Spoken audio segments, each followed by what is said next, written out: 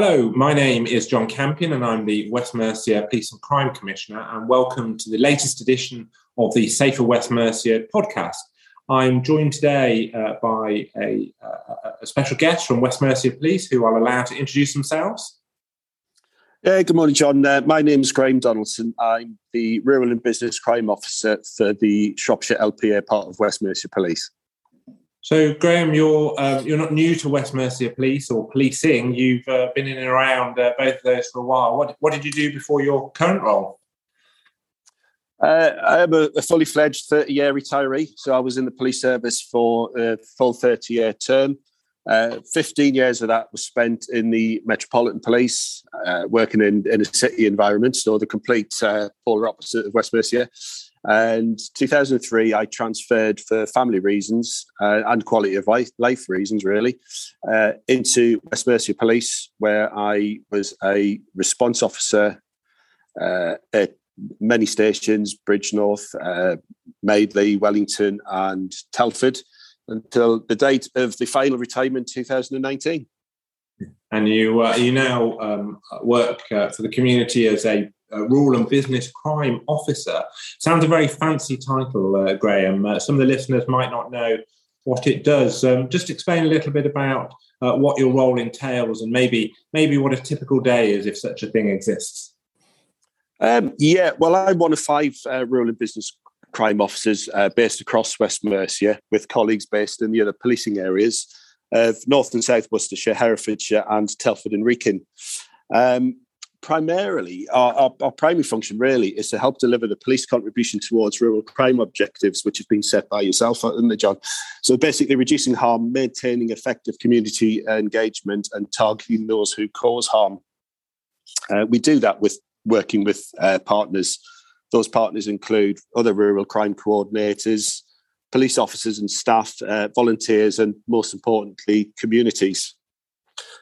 As far as the standard day goes, like many other officers, I'll come in on first thing on the morning and see what's gone on the previous day. I try and deal with victims of crime as much as I can. So there is a misconception, I believe, amongst communities that police don't take rural crime seriously. And I would take issue with that. I think in the past, we haven't been the best at visiting victims of crime when it comes to rural crime, because the focus has always tended to be, quite rightly, on sort of domestic abuse and road traffic collisions and residential burglaries. What I try and do is to bridge that gap between the police and the community, whereas I will visit victims of crime, no matter how minor, as could argue there's no such thing as a minor crime, but some people will say that, it's just a break into a shed, why bother getting involved with it? But I will try and get involved, visit on a daily basis.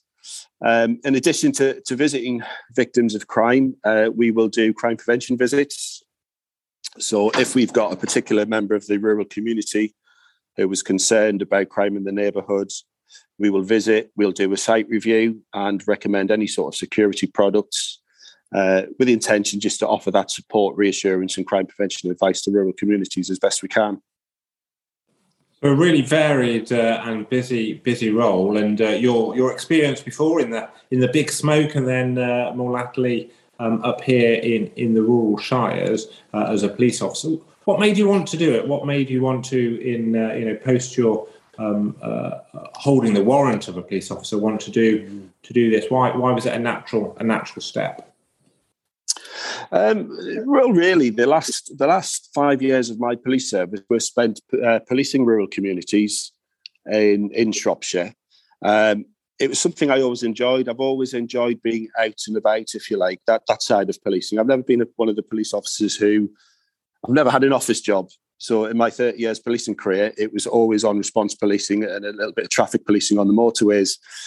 So the job, when it come up for me, it just seemed to fit my personal circumstances at the time. And it's all about, for me, just being out there in the community. I'm not one for flying a desk, to coin a phrase. I'd gained a lot of experience with working with rural communities and businesses as a response officer. And I just saw that as a way of carrying that on. I did looking at a career outside of the police service, but I just thought I'd like to carry on the skills that I'd learned over 30 years. It just seemed a shame to waste them, really.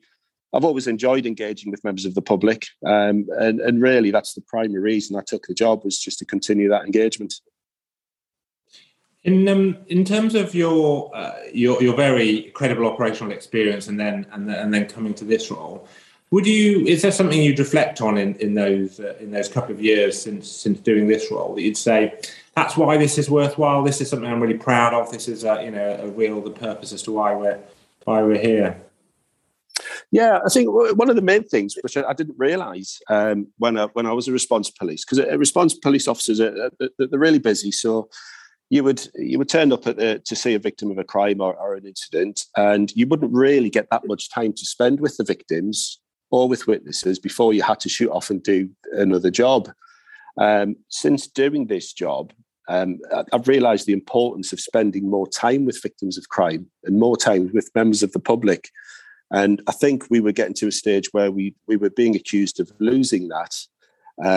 Now, I did see something I wasn't really aware of, was a lack of confidence, really, in the policing service amongst rural communities, with that perceived view that police didn't take rural crime seriously. And I took that on board, and it upset me a little bit that people held those views. It was a view that I wasn't aware of, and really, as police officers, we should have been aware of it. So that's something I'm sort of quite passionate about, is increasing that confidence. And the way we try and do that as police and as rural and business officers, I think we needed to be more visible to communities, and something, just paying community visits. I like to do cold calling, for instance, whereby if I'm out and about in a vehicle, just popping into a farm and engaging with them for 5 or 10 minutes, even if they haven't been a victim of a crime. They see somebody from the police, having effective engagement with them, and building up those lines of communication. And for me, that's my primary objective at the moment, and I think we're doing a good job of that. Building that relationship, I think is really important, because it's not in that moment of where that pop in. It's when they do need you, in terms of the confidence, and it's not just you in terms of you as an individual, you as in West Mercia Police, that service. And I think that's where the consent and the confident in, I think, is really important. And that's why, I'm a big fan of the work that your team do, and that ability, as you said earlier, to spend longer with people, to give that meaningful interaction, I think, is really, really important. Building the confidence in the public in terms of the laws being upheld, to me, is really important as Commissioner. And one of the areas around wildlife crime, often wildlife crime seen as a victimless type crime. It's only an animal, which isn't a view I would share. And wildlife crime is a terrible and very harmful crime, and it is in our communities in West Mercia. What would you say to those communities to balance out those that think that West Mercia Police don't take things like wildlife crime seriously? I think perhaps we haven't been good at explaining this in the past, John. I think wildlife crimes, they're notoriously difficult offences to prove at the best of times. We have got a lot better within West Mercia Police. And again, if I put my police officer's hat back on, thinking back to incidents that I used to deal with, it was very, very difficult to get a trained wildlife crime officer within West Mercia Police. To put that into some sort of context, we've done really well over the last couple of years. With an increase in funding, we've been able, and I am going to read a few stats, so hopefully people don't get too bored with that. I won't dwell on it too long. For instance, 2 years ago, there were only 6 fully trained wildlife crime officers within West Mercia Police. There are now 38 members of staff. So in a 2-year period, we've gone from 6 to 38 members of staff who are trained in wildlife crime issues. Wow, that's a massive uplift, isn't it? Yeah, it's a massive uplift. And the good thing about wildlife crime officers is that they've all volunteered to do the course. It's not a course that they've been sent on. So every person and member of staff who were trained, they requested the training. It's carried out by a diverse group of officers, from police community support officers to safer neighbourhood teams and response officers. And we even have one of our senior crime officers who's fully trained as a wildlife crime officer. With a lot of officers, unfortunately, it's a part-time basis, and they have to build it in with other regular duties. So response officers, they will still have to do the day-to-day policing, answer 999 calls, but they are there for other officers who haven't trained to act as that point of reference. So at the moment, a wildlife crime officer is more likely to act in an advisory capacity, which tends to mean that a response officer will respond to a call from a member of the public and then ask a wildlife crime officer for advice on it and then to take on any subsequent investigation.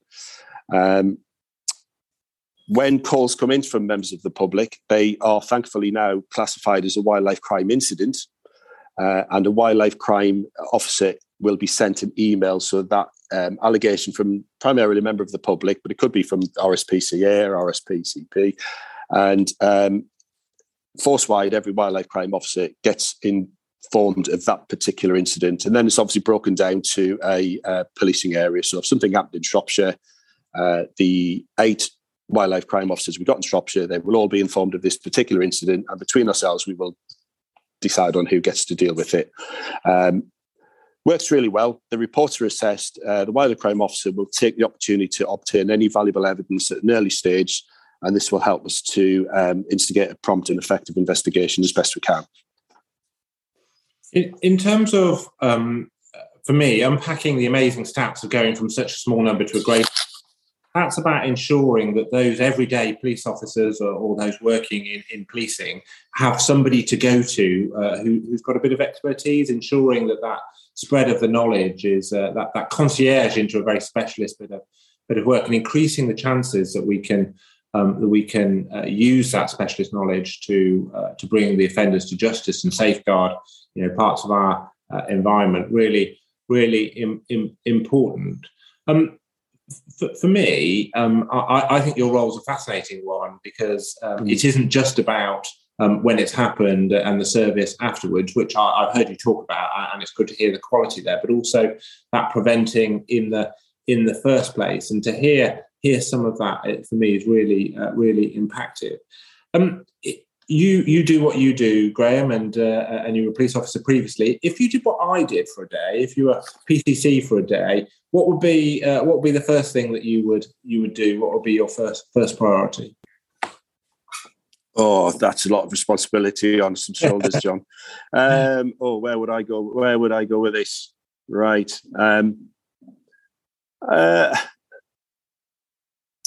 I think, difficult, John. Just right. I think you caught me off guard. From a personal point of view, if I take away the sort of policing aspect of it, put my personal hat on, I think there is more we could be doing when it comes to the wildlife crime side of things.